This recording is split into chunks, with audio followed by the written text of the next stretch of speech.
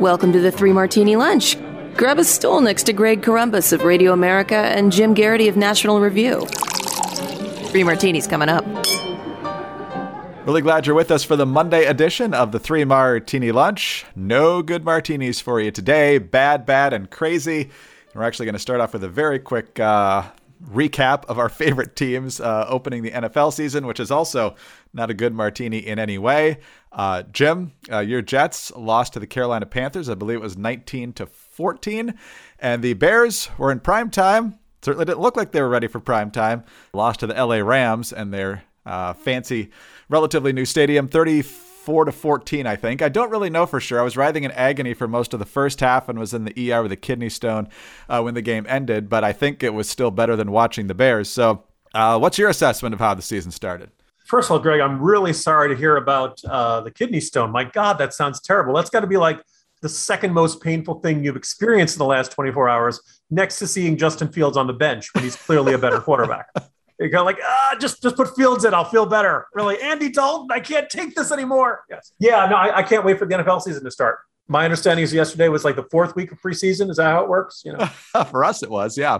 Because it certainly didn't look like the professionals playing. Yeah, no, it's look. There's nothing like being a Jets fan. New era, new coach, new young quarterback. Everything's looking great, and you're down 16-0 in the third quarter with 80 yards of offense to show for it. It's a new season, and I'm already in mid-season form of depression. Well, the good news for the Bears is that everyone else in the division lost yesterday, and except for Miami, because they played another division team, everybody else in your division lost yesterday too. So Yeah, but we're not even competing for the title. That's all I wanted to see was improvement, and that low bar could not be met, Greg. Oh, man. Well, apparently the same is true for our actual content on the Three Martini Lunch, since we have no good martinis, but we got two bads and a crazy, and the first bad is even a double-barreled bad martini. So that's how much bad news we've got today, and they both relate to Afghanistan. The first part of this double-barreled martini really came out from the New York Times. Kudos to them on Friday after we recorded. And it relates to that supposed awesome drone strike we had against ISIS-K. Yeah, not so awesome.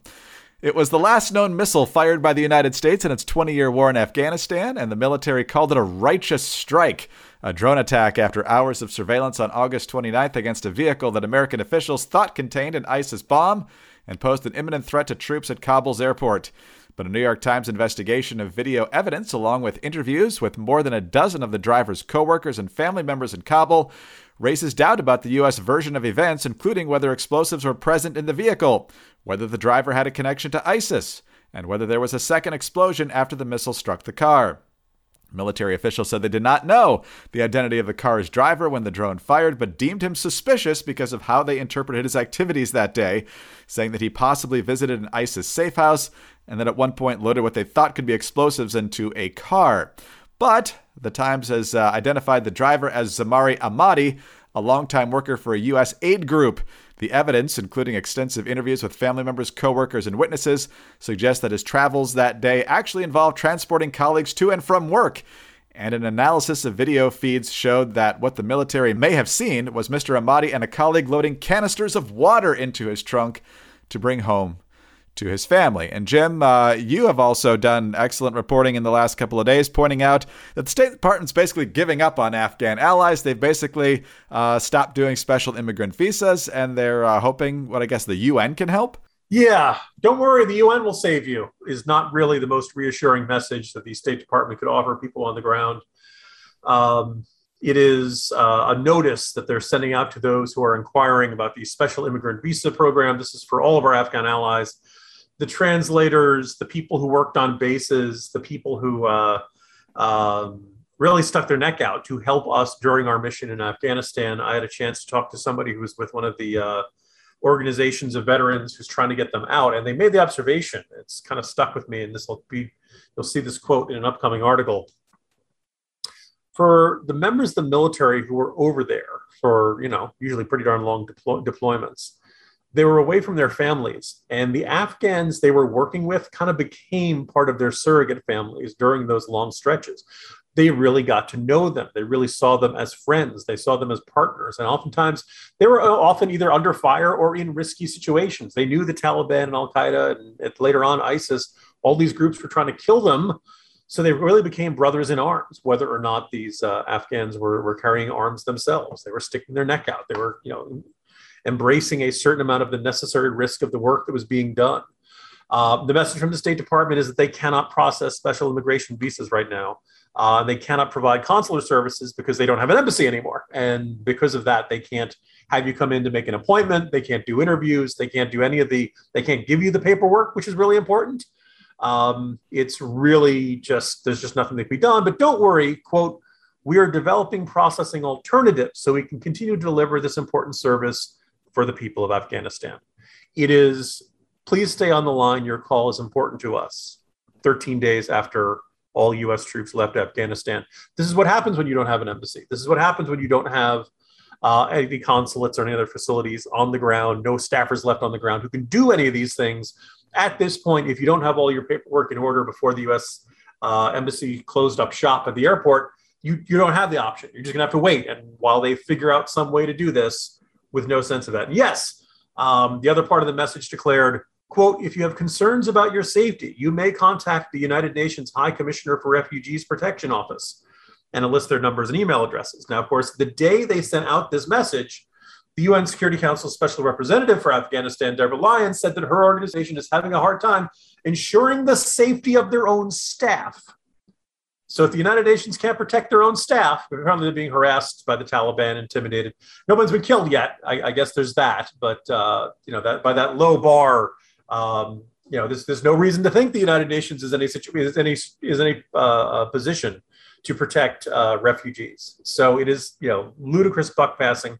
As for this strike on an innocent humanitarian worker in Afghanistan, if I say the words baby milk factory to you, Greg, I'm sure you will instantly think back to Saddam Hussein and Hussein's regime in Iraq and how every U.S. strike on every military facility or legitimate target in Iraq was always, the Hussein's regime always said it was a civilian target. It was innocent people. It was, and look, we know war is hell. War is the fog of war. You end up doing collateral damage to people you do not intend to target. That is just a fact of life about war. It is why war is so terrible and why it should be avoided whenever possible. But most of the time we're used to these kinds of regimes lying, basically saying, oh no, we had putting military targets very close to civilian targets, putting civilians in military buildings, things like that. In this case, it appears just flat out, we misjudged, our guys who are in charge of the targeting misjudged and thought this was a terrorist, didn't realize it was him just picking up water jugs or whatever it was. And I can't help but remember, Greg, the day before Biden had given his speech and he was so tough, right? He was talking about the attack on the Kabul International Airport. And, we will not forgive. We will not forget. We will hunt you down and make you pay.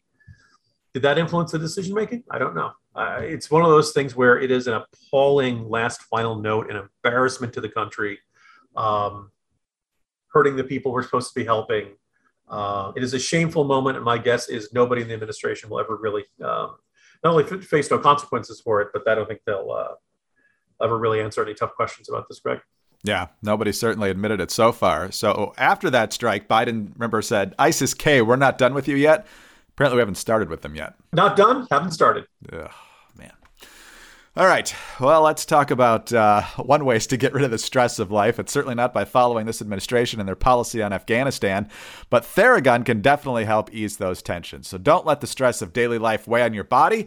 Whether you're an elite athlete or someone like me just trying to make it through the day tension-free, Theragun can help a lot. Theragun is the handheld percussive therapy device that releases your deepest muscle tension using a scientifically calibrated combination of depth, speed, and power. And it's as quiet as an electric toothbrush. The Gen 4 Theragun doesn't just feel good. It gets to the source of the pain by releasing tension. Using Theragun's signature percussive therapy, which goes 60% deeper than vibration alone. Whether you want to treat your muscle tension from working out or heal an injury or just the stresses of everyday life, there is no substitute for the Theragun Gen 4. The OLED screen and design make you feel like you're holding something from the future. Just go to their site and check it out. And the Theragun app learns from your behaviors and suggests guided routines.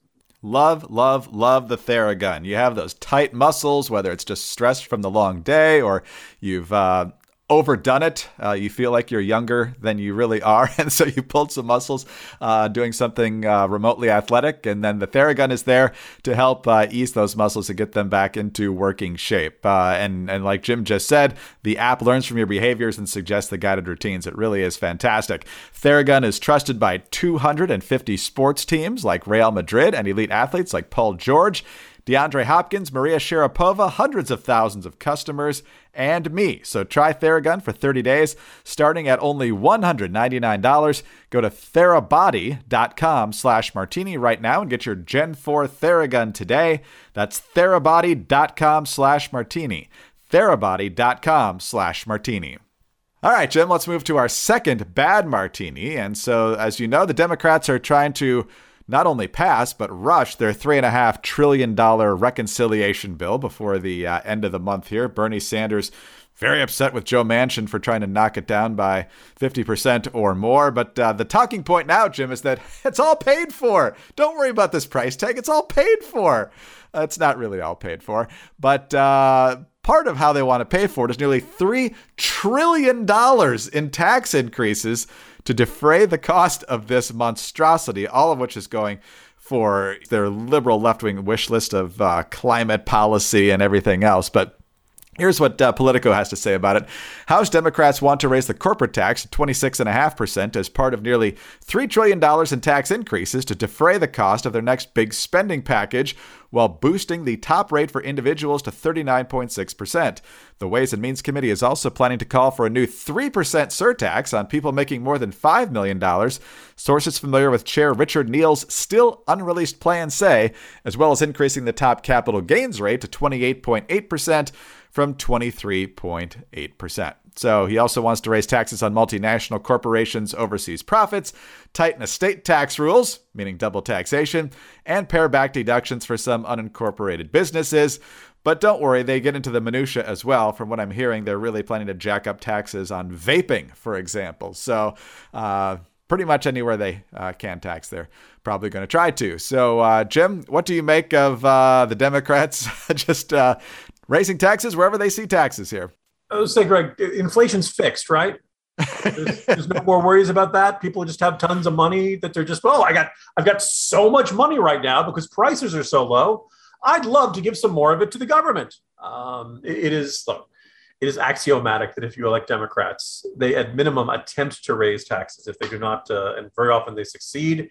Saw it under Bill Clinton, saw it under Barack Obama, and obviously they want to do it under Joe Biden. There's a little bit of good news from Joe Manchin. He sounds very skeptical about $3.5 trillion in new spending. And you notice Greg and I are very rarely putting him in the good martini that often because he makes good sounding noises every week. But until this thing is, we've seen too many horror movies to see things come out of the coffin and come back from the dead and come back to haunt us or something like that. So until these giant spending proposals are actually dead, we're not going to celebrate too much. But yeah, it just shows that the Democratic philosophy continues to see both America's taxpayers and America's businesses as just these giant, Scrooge McDuck money bins full of money that they can just take as much as they need for whatever they want to do. And that's not an accurate case of it. It is completely out of touch with the lived experience. It's very interesting when you talk, you can find economists who will tell you, well, some of this is supply chain issues. Inflation doesn't really look like but we've now had like 4 or 5 consecutive months of don't worry, inflation is temporary. And I know it's just like this. Well, tell me how temporary, because we keep waiting for the month where it doesn't happen and it keeps going on. But the second thing is like if you, the argument from the economists of, this is much more supply chain issues. Ports in China have shut down. Apparently somebody tried to parallel park a tanker in the middle of the Suez Canal again, and they're stuck, twice in a year. I don't think there are accidents anymore. But anyway, maybe those are factors. In fact, I'm almost certain those are factors. But if you ask people, how much are you paying for your groceries compared to a year ago? They know it.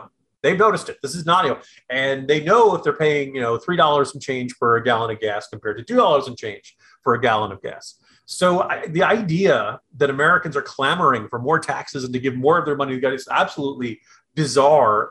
And it's a terrible time to do this. But if there's anything we've seen from this administration, it is a stubbornness to stick to whatever the original plan was, no matter what the outside circumstances or outside signals are telling them.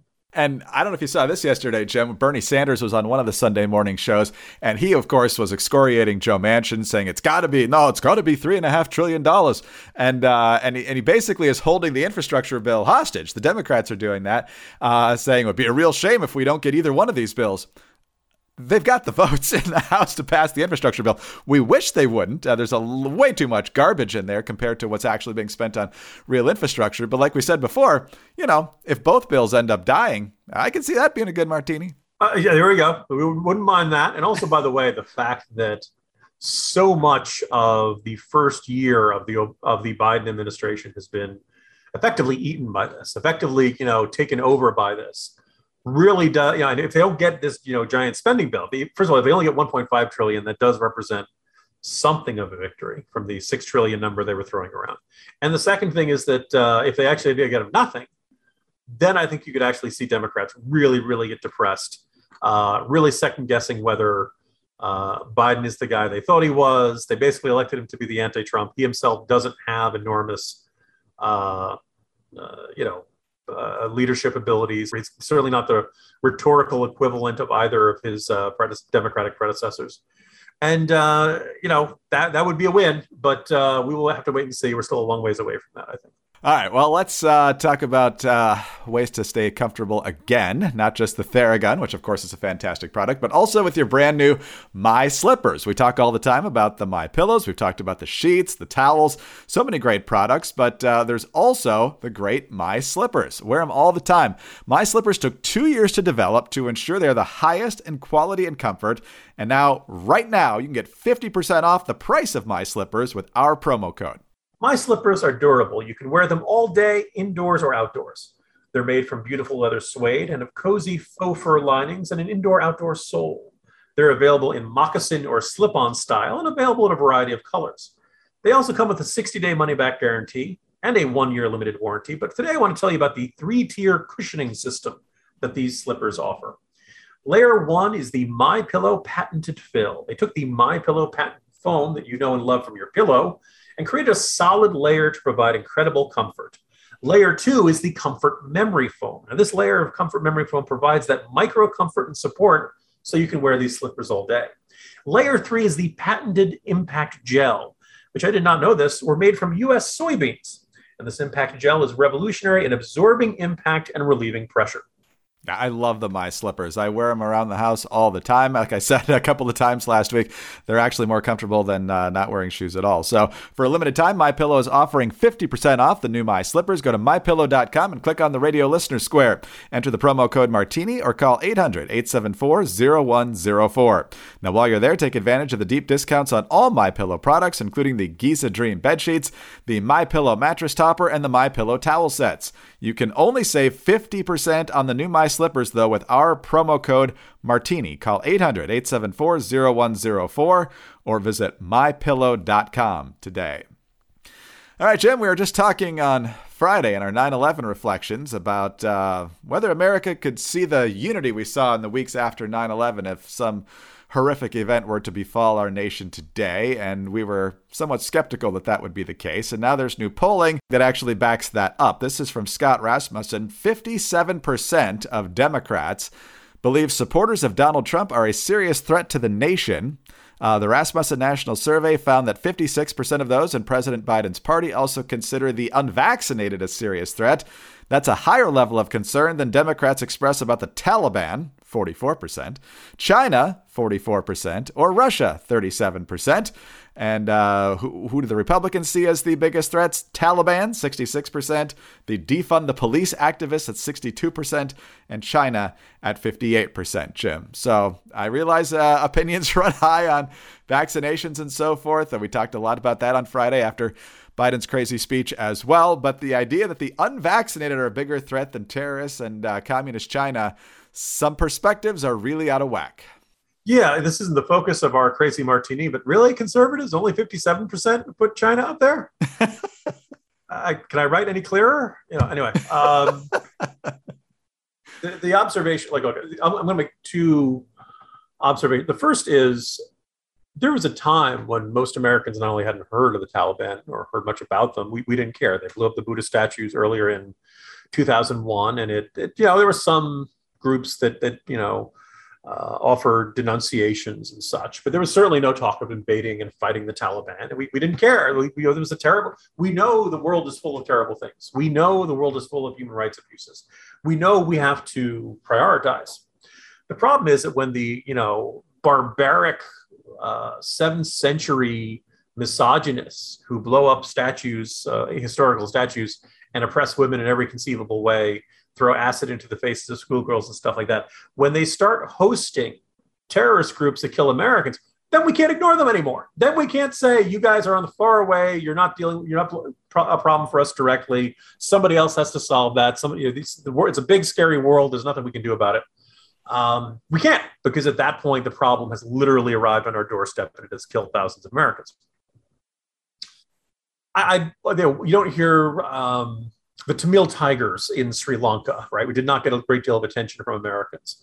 They're a terrorist group, PKK, over in Turkey. Most Americans have very little familiarity. We are not at war with every terrorist group all around the globe. We are at war with terrorist groups that target Americans. And you'd like to think, if somewhere out there's a 4 martini lunch with 2 left of center hosts who talked about how terrible everything Republicans do every day, you'd like to think that at least we all would agree that Americans should not be killed by terrorists. Doesn't one of the things you're thinking about this moral clarity we had after 9/11. It didn't matter what you thought of the people who worked in the Twin Towers. It didn't matter what you thought of firefighters. It didn't matter what you thought of people who worked in the Pentagon. You didn't have to agree with everything they did to say, hey, they were the good ones that day. They did not deserve that. And the Taliban and Al Qaeda, they're evil. Osama bin Laden, they're evil. Evil and good exist in this world. And even if we're a flawed country, and if we make mistakes, and of course we make mistakes, we're full of human beings. We don't need to be perfect. We just need to be better. And we need to we need to say, oh no, we are good. They are evil. And we will fight them so that they no longer can harm innocent people. That's the war on terror in a nutshell. And it really does feel like over the past 20 years, that message, which is, you think would be unifying. You think it would be one of those things where like, oh boy, left, right, center, you could all put aside your differences and say, no, we don't want to see dead Americans. And we want to see those who try to kill Americans. We want to see them either dead or captured. Drone strikes, FBI arrests, whatever tools you got, friendly governments, arrest them, round them up, fine, whatever it takes to get them off the battlefield and put them in a situation where they can't kill American citizens. That's where we want to go. And we don't have that anymore. And I think part of it is we just, with a little bit of we're victims of our own success in the sense that we don't spend a lot of time thinking about Islamist terrorist attacks in very much. I think probably the last really major one you'd argue that was on American soil was the Pulse nightclub, San Bernardino, a little bit before that. Ever since we crushed the Islamic State, and there are still ISIS guys here and there around the world, but they're not the menace they once were. We don't think about it. By comparison, January 6th was just, less than a year ago, though I don't know about you. It feels like it was 3 years ago. It feels like this has been a very long year. And the unvaccinated, well, that's front and center in people's minds right now. So people are really angry about that. But I think in the end, particularly if you look at a lot of political media institutions, you could write about international terrorist groups. You could write about how terrible some foreign group is. And the traffic will be pretty good. But if you write about how terrible those people, how terrible red state Americans are, or in some cases, how terrible blue state Americans are, that's what people have an appetite for. They don't want to hear about somebody whose name they've never heard of that's plotting to kill. In the 1990s, nobody cared about Osama bin Laden, or very few people did. It's one of those things where, no, tell me how my neighbor with the Trump flag, how evil he is, how he's a terrorist and a ticking time bomb by himself, or the person down the street who's unvaccinated. Tell me how evil they are and how they represent the real threat, and they represent that. There are some people who have lost the ability to get angry at people beyond their borders. I guess they see it as ethnocentrist. I guess they fear that if they feel that too strongly, maybe they're hearing the sirens call of nationalism or something that they always thought they were better than. Look, they're globalists. They don't think they're cosmopolitan. They see themselves as citizens of the world. They find themselves probably having much more in common with somebody in London or Paris or some other exotic city around the world than they do with people who are in the redder parts of their own state. But that's where we are. And it's this poll is very revealing of it. I don't think God forbid we ever had another terror attack, I don't think we would unify. I think in the end, everything would end up getting run through that same red versus blue prism. And every single event that comes down the pike has to be squeezed and shaped into a way of saying the Americans who disagree with us politically, that they are the true villains, not the guys overseas who are actually trying to kill us. No. Hey, happy Monday, everybody. And that's why pro-lifers are called the Taliban of the United States or whatever. But actually, no, they said at a recent pro-choice rally, Greg, they did not want that language used because they deemed it as ethnocentric and Islamophobic and offensive to Muslims. I'm not making that up. In other words, you don't call pro-lifers the Taliban because you could offend the Taliban. That is the mentality at work here. Oh man, this world is getting harder and harder to parody, man. They're just doing it themselves. Jim, great to be with you today as always. I'd like to say things will look better next week for our teams. They probably won't, but nonetheless, hope springs eternal. See you then. See you tomorrow. See you tomorrow, Greg. Jim Garrity, National Review. I'm Greg Corombos of Radio America. Thanks for being with us today. Please subscribe to the 3 Martini Lunch podcast if you don't already. Also, tell your friends about us. We're very grateful for your kind reviews and your 5-star ratings. Get us on those home devices. All you have to say is play 3 Martini Lunch podcast. Follow us on Twitter. He's at Jim Garrity. I'm at Dateline_DC. Have a great Monday, and please join us again on Tuesday for the next 3 Martini Lunch. Joe Biden abandoned Americans and allies in Afghanistan, and now his decisions are spawning a genocide there. I'm Sarah Carter. On the latest Sarah Carter Show, I'll explain how the Biden administration is constantly lying to us and rolling over for the Taliban. I'll also bring on a good friend of mine to discuss how the terrorists that our government is expecting to behave are slaughtering the people of Panjshir. You won't hear this anywhere else. Subscribe to the Sarah Carter Show at Apple, Spotify, or wherever you get your podcasts.